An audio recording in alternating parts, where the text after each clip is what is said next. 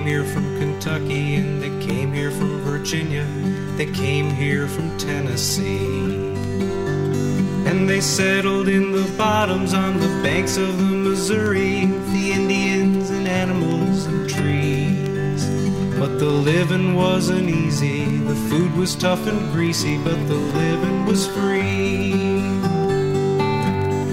They were the pioneers,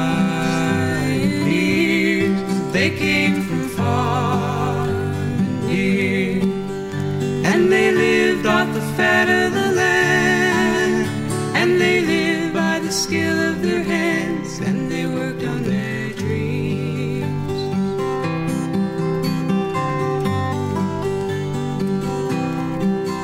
Nathan Boone and his brother came with their aging father. They hunted and they trapped the game. They made their home beside the river and wandered up and down her, gave the land a part of their fame. It was a land of salt and honey where you didn't need much money, but you had to be brave. They were the pioneers, they came from far and near, and they lived off the fat of the land, and they lived by the skill of their hands, and they worked on their dreams.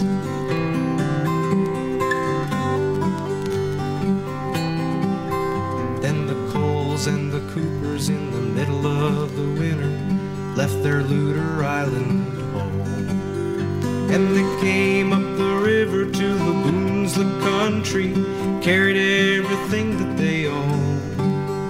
And they found a place to settle, and they made their clothes of nettles, and they made it on their own. They were the pioneers, they came from far and near, and they lived off the fat of the land, and they lived by the skill of their hands, and they worked on their dreams.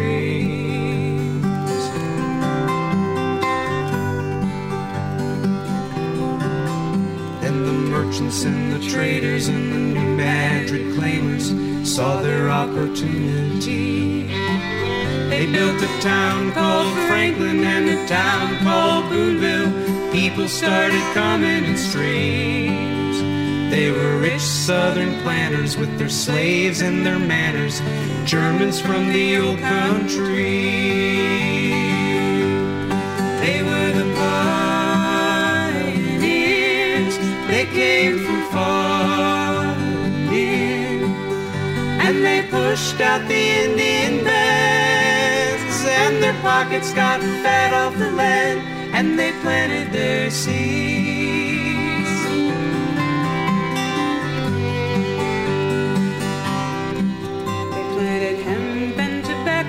They packed it onto steamboats, shipped it down to New Orleans. They were Santa Fe traders, land speculators, schemers of 1,000 schemes. But then the river started flooding, and Franklin crumbled into the stream. They were the pioneers, they came from far and near, but the river had a will of its own, and the loss of the town and their homes was the price that they paid.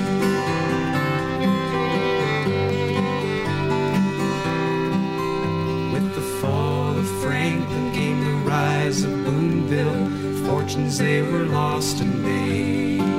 She was a boomtown city on the bluffs above the river, queen of the steamboat trade. But then the bloody war of brothers came in after she was never the same. She knew the pioneers, she knew their hopes and their fears. Now she lives in the glow of the past, and though she tries to make the memories last, they are fading away. They are fading away. They are fading away.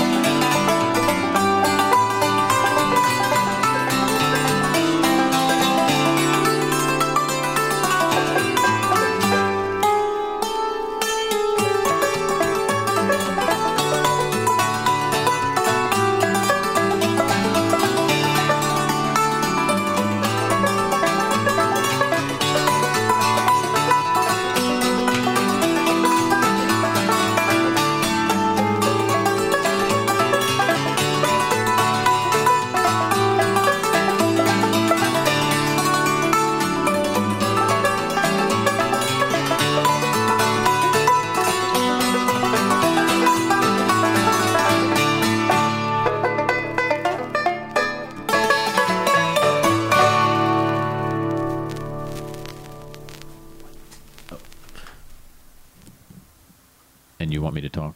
Okay. I'm Rhett Hartman. This is 89.5 KOPN Columbia, Farm and Fiddle. And the guy who put me on the spot is Josh Stevens. Hi, Rhett. Well, we are actually in the studio. Wow. Yeah. After months and months of pre-recorded stuff. It seems familiar. Yeah. But a little different. So yeah, you Josh has this wrangled me in here and came up with a great show idea. So I don't know what else you want me to say. I can. It's Veterans Day, as I'm sure you know. Right. And today I went to the CCUA, Columbia Center for Urban Agriculture, the Mark and Carol Stevenson's Urban Garden. Right. And they gave free lunch to veterans. And I was going to come in and just wax and wane philosophically about nature. Because in the studio tonight. In the studio, because we kind of had we've been pre-recording and we kind of had some technical difficulties, and that wasn't going to be able to happen. And after going to that luncheon today and listening to veterans, I realized this is what we can do. And so it's kind of a last minute for the show. Yeah. And so we're going to have a veteran from the area. He lives in Columbia, Doug Bannister. He's going to call in just a little bit and share some of his experiences with us. And of course, Rhett is a veteran. Yeah, true. Thank you for your service, Rhett. And yeah, we'll finish out the show. All right. Before we do that, I would like to just read a little news, as we are accustomed to doing at the beginning of the shows. The Missouri Rural Crisis Center recently sent out an alert. It looks like I got it today, actually, in my email. And I'm just going to read it to you because they did pretty good wordsmithing. Yeah. So it begins. Stop the Missouri Department of Natural Resources from changing the regulations to help factory farms build in our communities. It goes on. DNR is holding a public meeting on Thursday, November 19th, that's next week, at 10 a.m., to discuss adding a rule that would make it easier for CAFOs to pollute our ground and surface water with no accountability. The Missouri Department of Natural Resources is in charge of limiting water pollution in our state, and now they are attempting to make their rules even more unaccountable than they already are, at the behest of factory farm corporations and their lobbyists. Mm-hmm. How? They're proposing exempting perched water from the definition of groundwater table. Perched water, or temporary water bodies that commonly form between surface water and more permanent groundwater. This is the water that cracks foundations and basement walls over time. Perched water causes problems for the deep pit manure storage structures used by CAFOs and could cause significant pollution to the groundwater or surface water as this water flows to its final destination. Corporate agriculture interests are trying to remove this perched water from DNR oversight and allow CAFO corporations to pollute our groundwater. And I'll just read that last little part again. Our groundwater. Okay, why now? This is being done in response to the United Hog Systems CAFO application in Livingston County, where this issue is a matter of great concern. The hogs in this 10,000 plus sow operation will be owned by JBS, a international Brazilian-based corporation and the biggest meat packer in the world. Mm-hmm. So you can imagine the power that JBS has to influence at the state capitol house. Right. So we really need citizens to rise up and show our power and show that we care about our land. I'm not going to read any more, but this email does go on, and they do have some action items. It says, please write or email the Missouri Department of Natural Resources stating why you oppose removing perched water tables from the definition of groundwater. And please do it today, as the meeting to discuss this is coming up quickly next Thursday. And it also says, please join us for DNR's online public meeting on Thursday, November 19th at 10 a.m. So there's a lot here. I would encourage anybody that's interested in getting involved to contact the Missouri Rural Crisis Center, and they will be more than happy to assist you in who to contact, how to contact them, when to contact them, or any other ways that you can help to stop this international out-of-country corporation from defining how we here in Missouri use our land and care for it. Yeah, their website is morural.org. Their phone number is 573-449-1336. It's 573-449-1336. And yes, they would love to hear from you. Thank you. Yeah, that's great. So many things happen, and it's, we're not in Jeff City, so they can take the time to sift through all this stuff. Yeah, and if any of our listeners have personal connections, or people with personal connections, honestly, that's how the world works. And so those personal connections can make a great deal of influence when trying to influence. Yeah, so contacting your representatives in Jeff City is important. Okay, I just sent a message asking our guest, Doug Bannister, to call in. Okay. Do you have anything to add while we wait? Well, I want to hear a little more about that lunch you were at, if you have a moment. Oh, looks like Doug is on the very roll. responsive.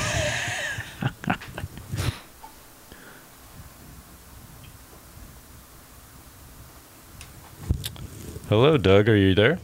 I am here. Thank Can you. hear me okay? Yeah, you're on the air. Hello. Hello.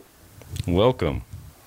Well, thank you. Thanks for the invitation. Good to be here. I appreciate what you bring, the awareness of the citizens about the quality of our lives. It's very important that we be awake to that kind of thing.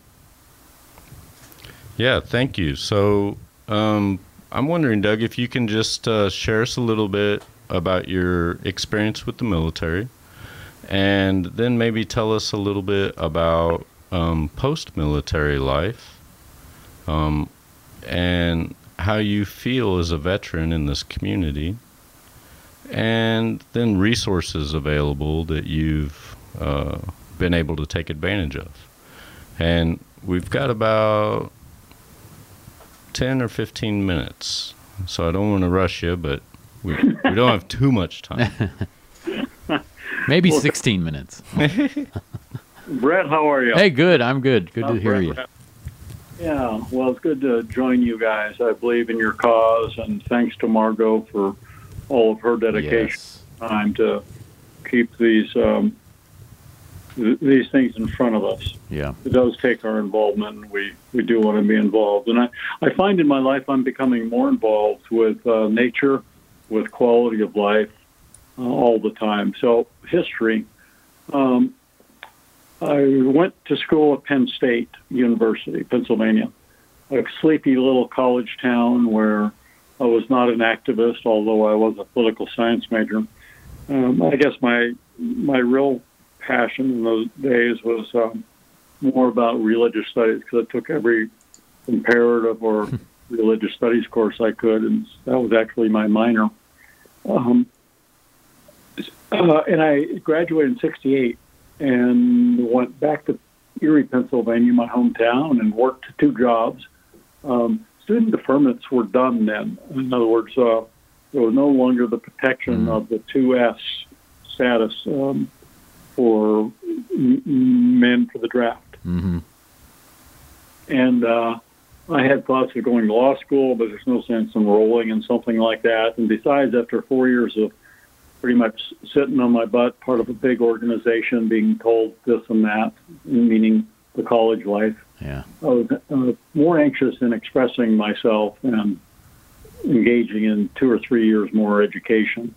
And then the draft quit, and a lot of us in this age category knew that what was coming next. And within a few weeks, I got my draft notice, and I was to report to Buffalo, New York for my physical. And I did, and somewhere along the line, it occurred to me to go see the Army recruiter and make a deal. Interestingly enough, Josh invited me to go on over to the Veterans Urban Garden Center. Is that the name of it, Josh, officially? Something like that. Yeah, I'll find out. Yeah, the former urban place in town here, north of Broadway, and just off Range Line, has now moved over to the Arc, that wonderful expanded facility over there. Yeah. And they incorporated that former plot or existing plot. Oh, the CCUA plot at Smith and Fay. Say that again. The CCU Columbia Center for Urban Agriculture's original farm at Smith and Fay. Yes, it was their original. Right. And they've done a great job. Such awareness they've brought to the community. Now we've got, I don't know many farmers markets, but I know the one we have here is just wonderful. Yeah. And a lot of participation, not only from the vendors, but, the public has really, really supported that effort there, and with good reason. I mean, it's a focus on health and vitality and good food, and it's not monoculture, it's not fertilizers, it's just healthy. So I made a deal with the U.S. government to spend one extra year. This kind of gives you the state of my mind. In order for me to go to OCS, Officers Candidate School, and to be a paratrooper, this macho jump school. Oh, yeah. And so you get to wear spit shine boots, and you get this little cap and a badge on your little hat of a glider. That's what the start of that was. In World War II, guys would be in gliders, silently crashing into trees, as it turns. But it has, there's a lot of glory built into our culture about military and how noble warfare is. Yeah. It took me I graduated from OCS. I was a second lieutenant. My first duty station was Fort Leonard Wood here in Missouri. I didn't even know where Missouri was, to be honest with you. And I thought, I knew it was south of Pennsylvania, so maybe it'd be warm there. As it turns out, is it the 2nd Division, which did stellar service in Korea? It was called Little Korea. And Korea, as we might know, is pretty darn cold in the wintertime, and so is Fort Leonard Wood. Wow. But I had an epiphany there while there, and so my idea of the glory of military life, that bubble was burst one day. Nonetheless, I went to Vietnam and spent the year and came back, and I got an honorable discharge. I don't know quite how that happened. It could have been a lot worse. But I've been blessed in my life in several ways, and that was certainly one of them. So I came back, and so now I've got 4 years at a big institution and another 3 in a big institution. Yeah. And I'm ready to really express myself. And against all advice, I started a concrete company, small flat work company. I did masonry work too, and came through that all right. And it's been a lifetime of learning. And then I established companies that turned out well. I learned how to visualize. I met a spiritual teacher in Oklahoma City. I learned about more about Eastern Hindu influence, and my mind was broadened and expanded with that kind of thinking, and so I really came into a greater awareness of myself as more than a physical body doing concrete work and making a dollar. Through a series of events, I land in Oklahoma. Within 2 weeks of coming to a small town in Oklahoma, I learned of a spiritual teacher in Oklahoma City. I'm an hour and a half drive, and so I go visit him, listen to a public lecture he does, and I fall in love with the words, even though they were kind of mangled South Oklahoma boot hill, hillbilly kind of language. He was a master. a true master, I think. Mm-hmm. And so I was introduced 20 years later after he passed to the School of Metaphysics. There was a campus there in Oklahoma City, and I joined that school. I learned more about metaphysics and how the mind works, and I stayed with that. I'm in my, 15th or 16th year of being involved with the School of Metaphysics. It's done me a world of good. I think it's done everybody who's walked through the door some good, depending on how they received it and how they applied it.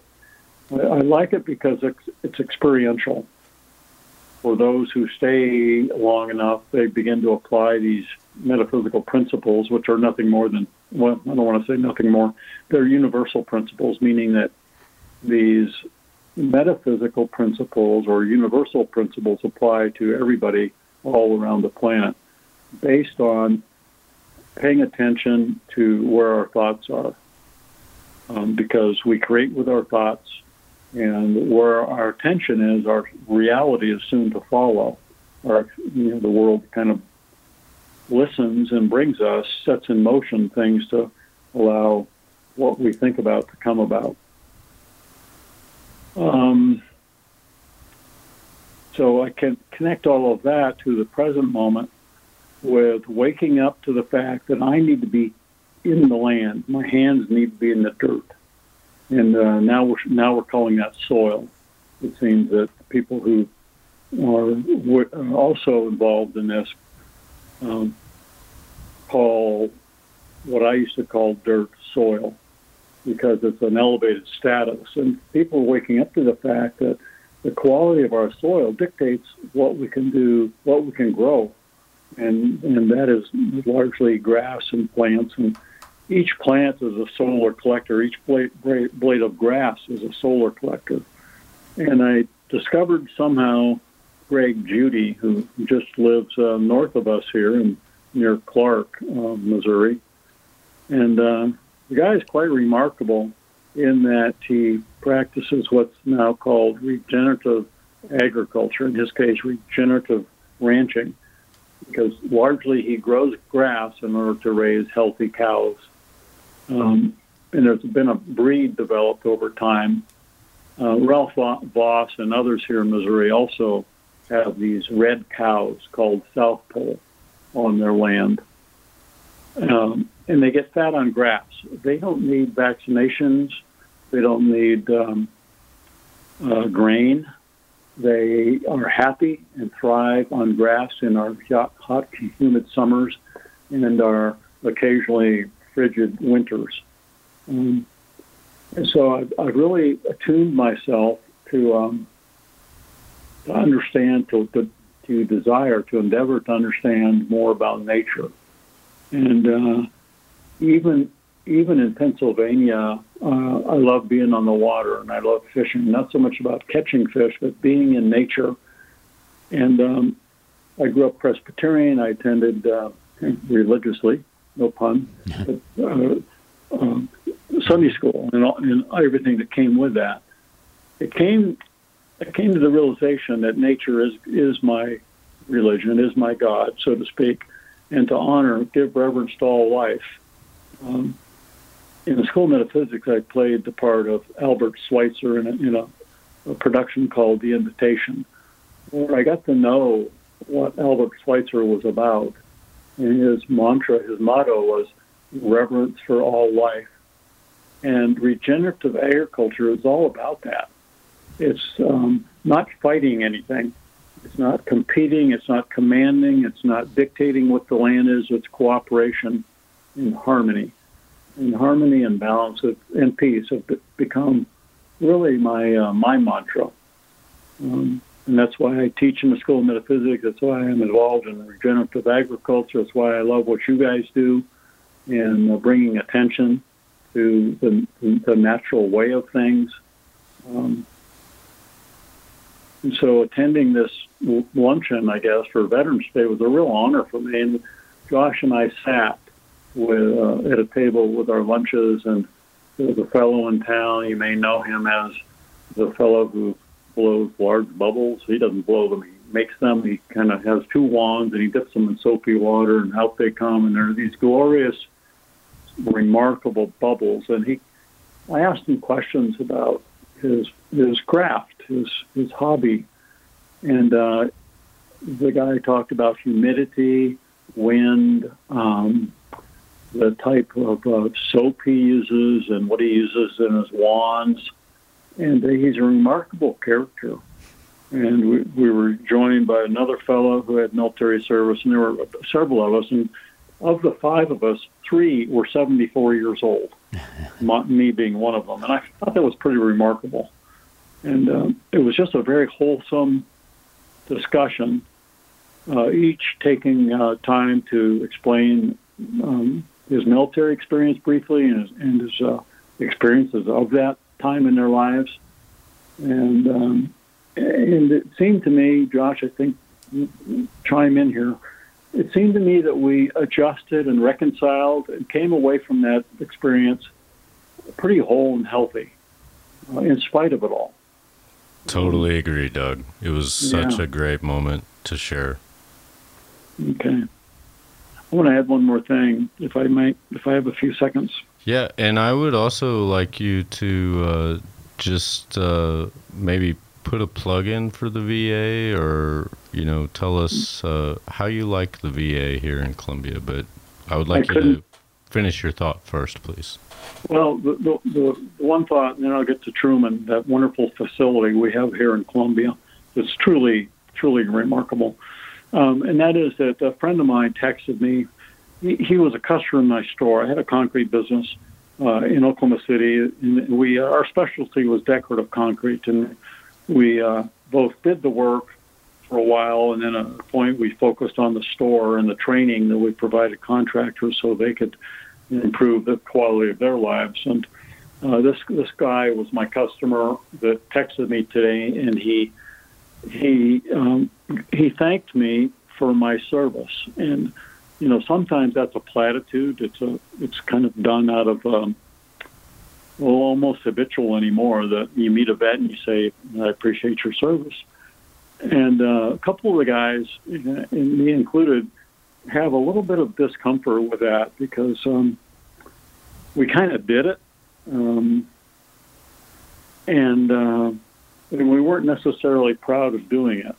For me, I didn't really want to be there. I didn't have a cause. I didn't want to kill anybody. I didn't want my people to get killed. I was a platoon leader by trade. I mean, I was trained to be a platoon leader in charge of 31 guys, maybe 30 guys. And, I put myself in a position where I wouldn't kill people or cause people to be killed, and that caused a bit of concern for me. But this guy was a LERP. I was telling Josh on the drive away from there that this guy was an enlisted man, came out of high school. He was an athletic fellow, gung-ho fellow, full of I guess, macho. And LERP stands for Long Range Reconnaissance Patrol. And he saw a lot, did a lot, still carrying shrapnel in his body, and yet he's very awake. He makes no excuses. He understood he was a young guy under the influence of pleasing others, of conditioning, the training, and all of that. And he's a healthy individual, mentally healthy individual. His body's starting to catch up with him because of the wounds he incurred and suffered, but he's not bitter. So I wanted to say to that, for everybody that's listening, many vets of any war are damaged in some way or another, trauma for sure, and some can respond to that and almost like in stride. I'm not saying that my friend did in stride. He did a lot of work with himself so that he's not bitter. He's awake, but he's not bitter about his experience. And then to credit the Harry Truman VA Center here in Columbia, it's a remarkable facility. I mean, it's not just my experience with them that causes me to sing their praises. It's a national, highly regarded hospital, even amongst any hospital, much less a VA hospital.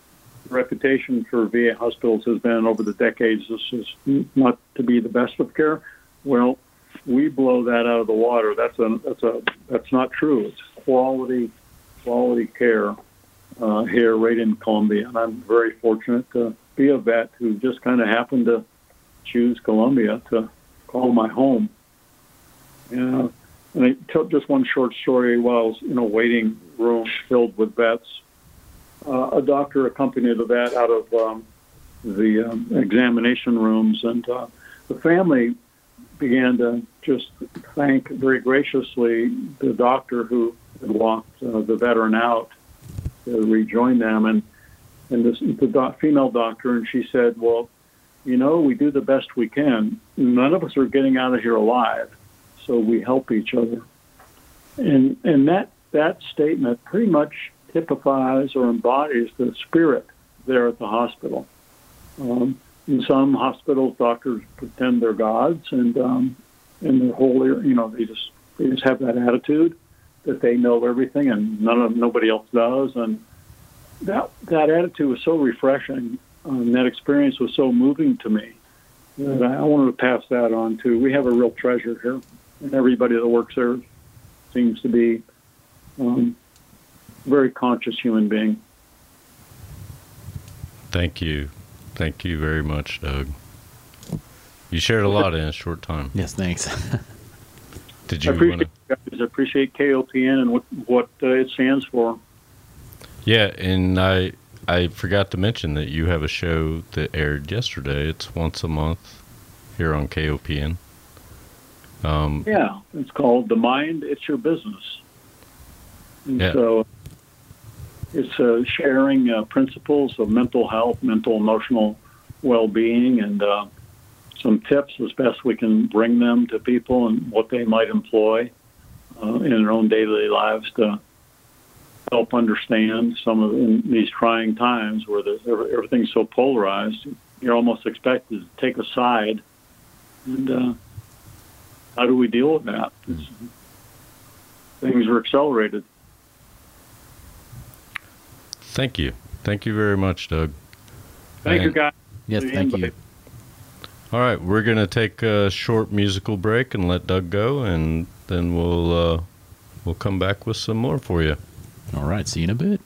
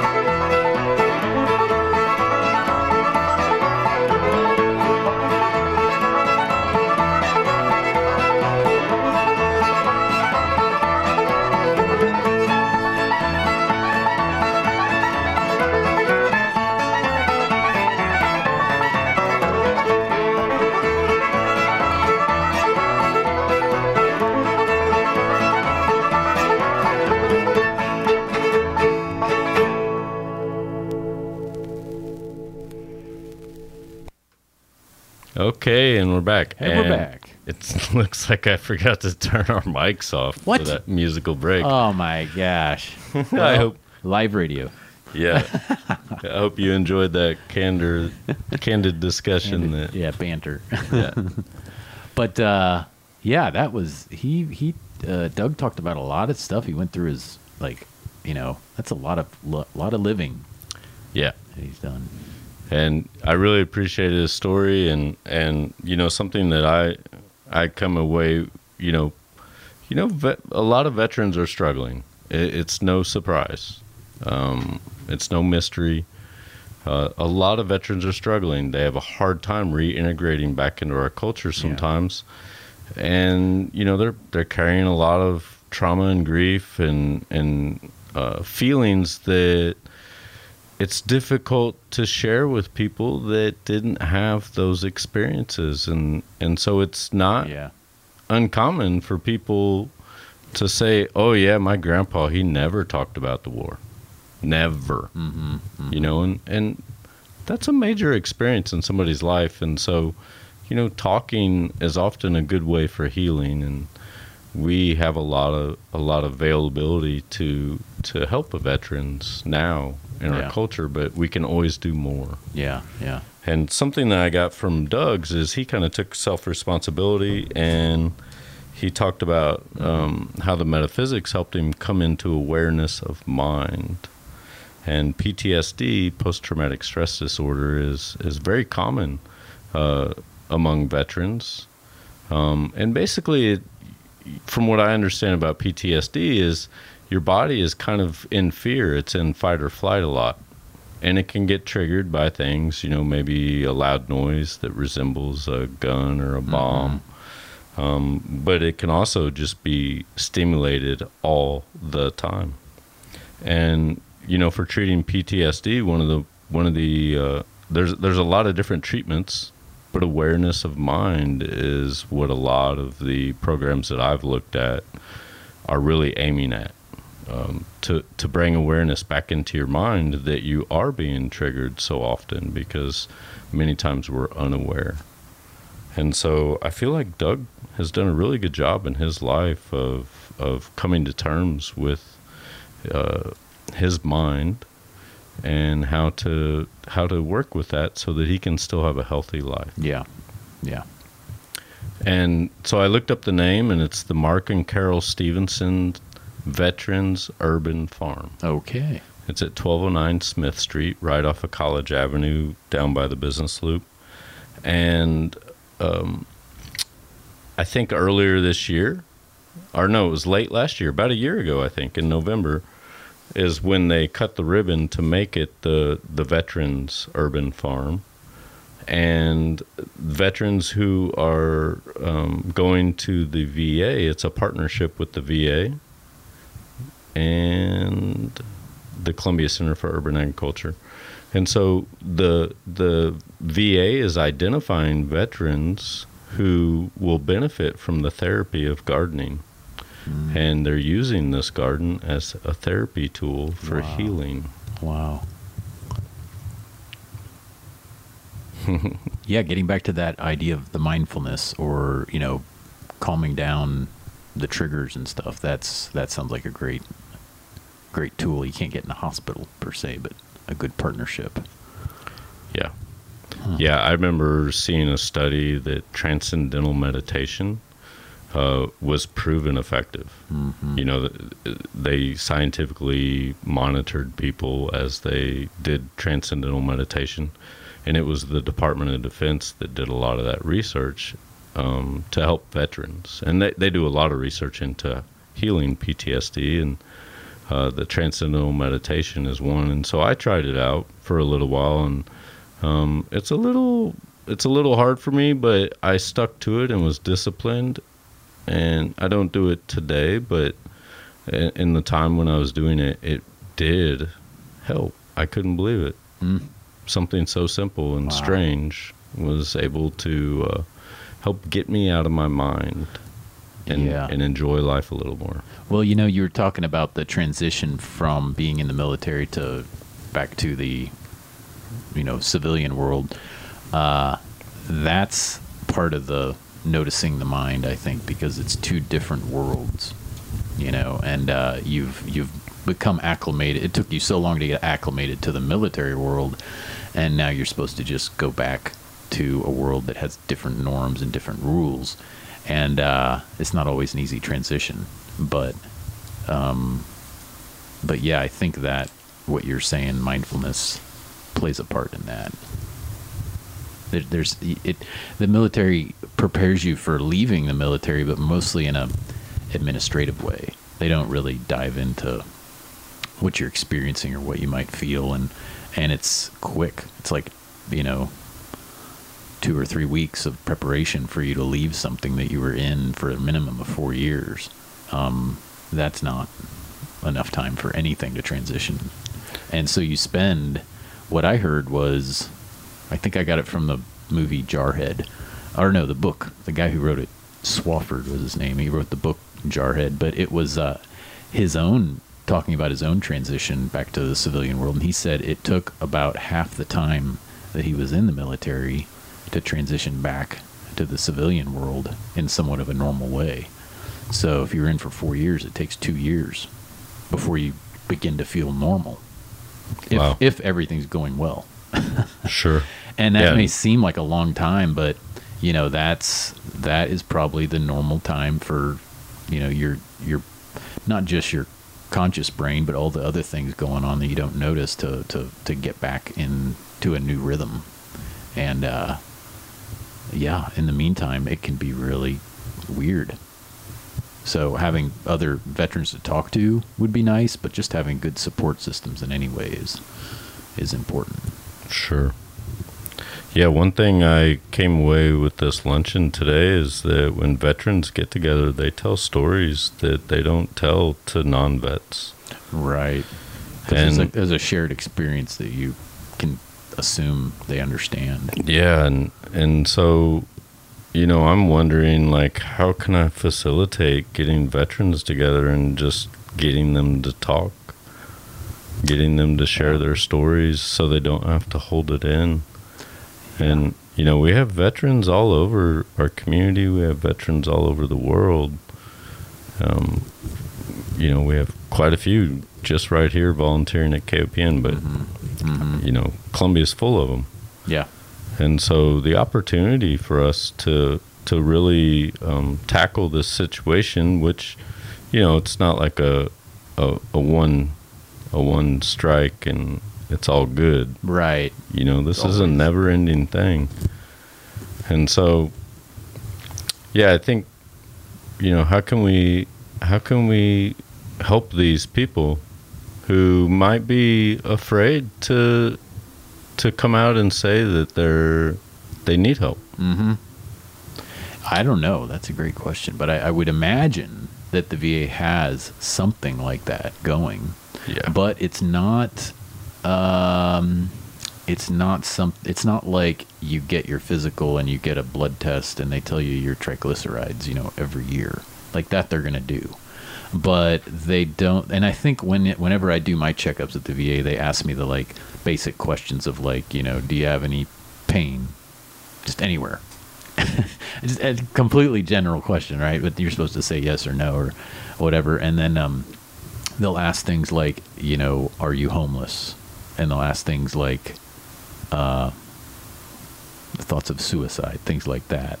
And so they're the big questions. But it's just administratively just taking it down, in a common context. It's not like they're trying to make you feel comfortable, have a cup of tea, and then ask you these questions. It's just performative almost.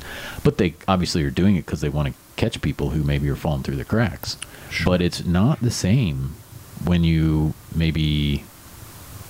Yeah, it just is not the same when you're trying to negotiate those delicate parts of, emotional issues as opposed to physical issues. So I don't know how they could get more buy-in from people. It probably would need to start when you're in the military, as you're doing the transition. Start the expectation of when I get into the civilian world, I'm going to get connected to a group or something. I don't know. Yeah, that's above my pay grade, as they would say in the military. Well, there's so many ways to get help, but I think it comes down to ultimately personal responsibility. And you know, I'm inspired to make a list of all the veterans in my life and to start dialogue with them and just reach out and say, hey, how's it going? And, you know, take it from there.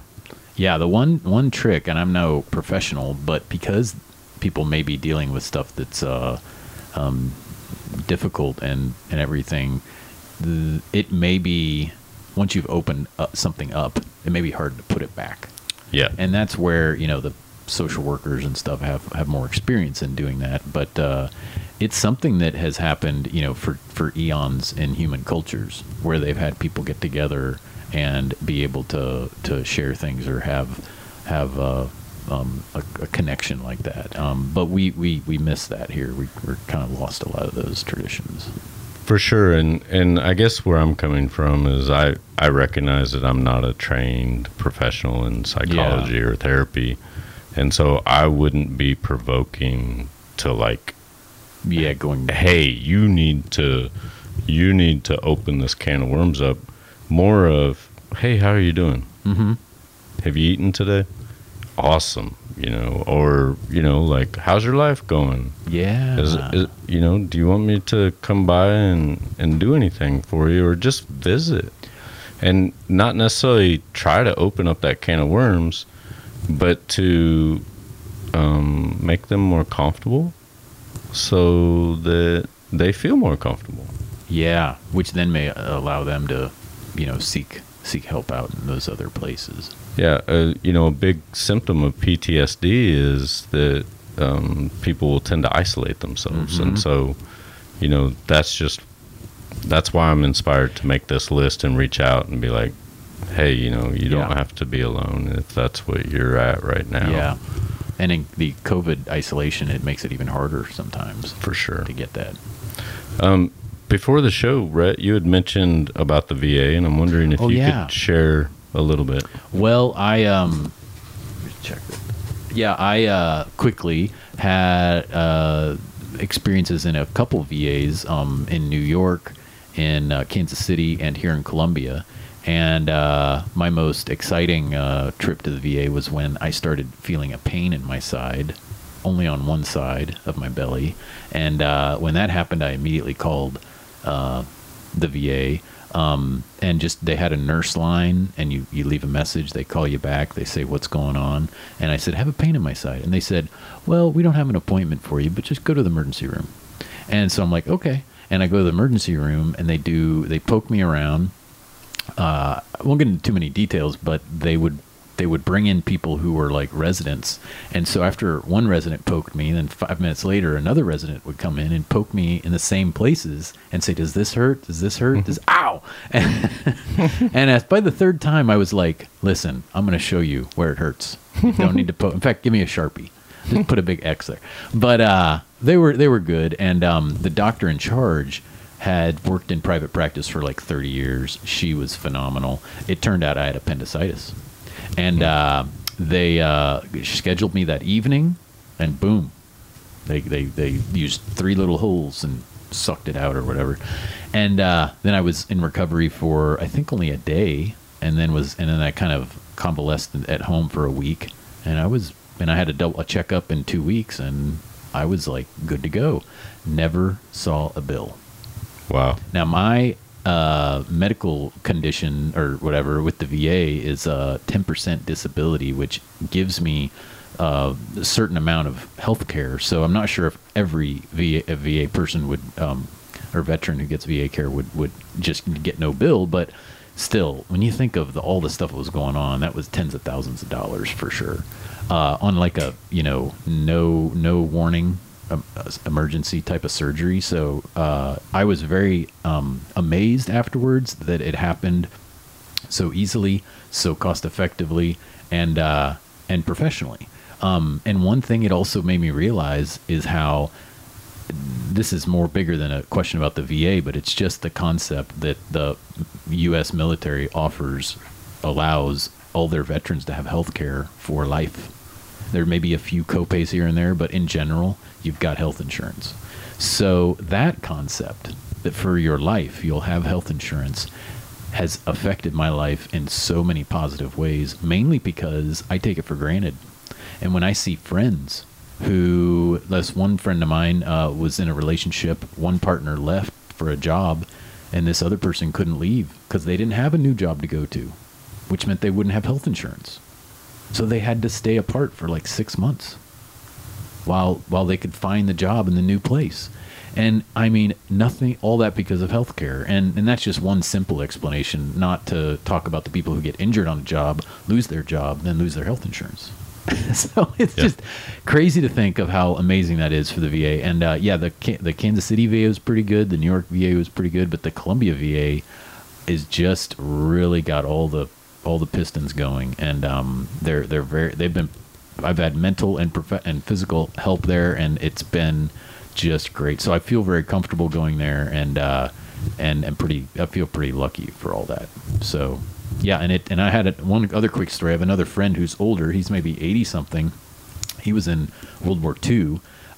He didn't know much about the VA, and when he was going to the hospital and needed some drugs, and the doctor just said, "Well, you're a veteran. You don't need to pay us. Just go to the VA." And he's like, "What do you mean?" And he just sent him down to the VA. The VA person talked to him, and about 10 minutes later, the guy told him, he said, "Well, welcome to the VA." He's like, "That's it?" And he got his medicine taken care of. And it's like they don't explain it all. They send you big packets in the mail, but it's complicated to read. So it's really an amazing service that's very easy to get into nowadays. So there's my story. Right on. Yeah. Well, we have about 2.5 minutes left. 2.5. Is there any final thoughts you'd like to share, Rhett? Well, I guess to wrap it all up, one of the things I think about is not necessarily the veterans who are listening, but the people who aren't veterans, because we all have to interact together. And some of the non-veterans will become veterans. But the idea that I think are the more we can learn about veterans' experiences, not in particular, but just in general, the fact that there's this exclusive environment that they live in, and then they have to come back to this environment, this normal world, is something that's hard to understand. And I think we can understand it if we talk to relatives and friends who are have been in that situation, but not necessarily push, kind of like do what you were talking about and just offer support.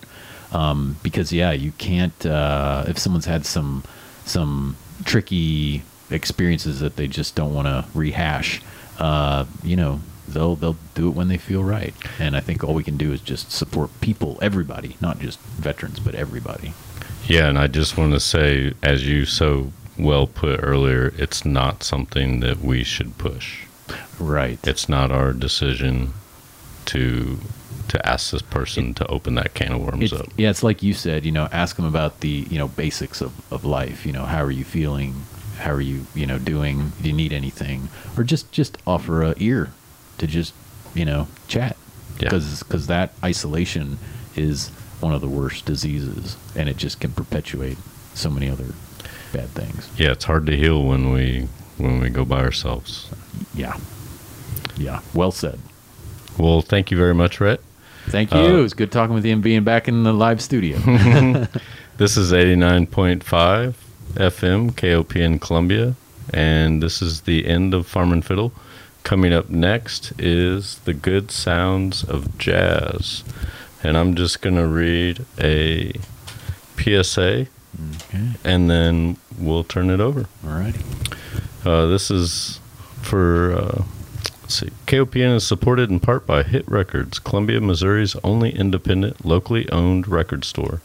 Buying, selling, and trading every day, Hit Records is the source for all things music.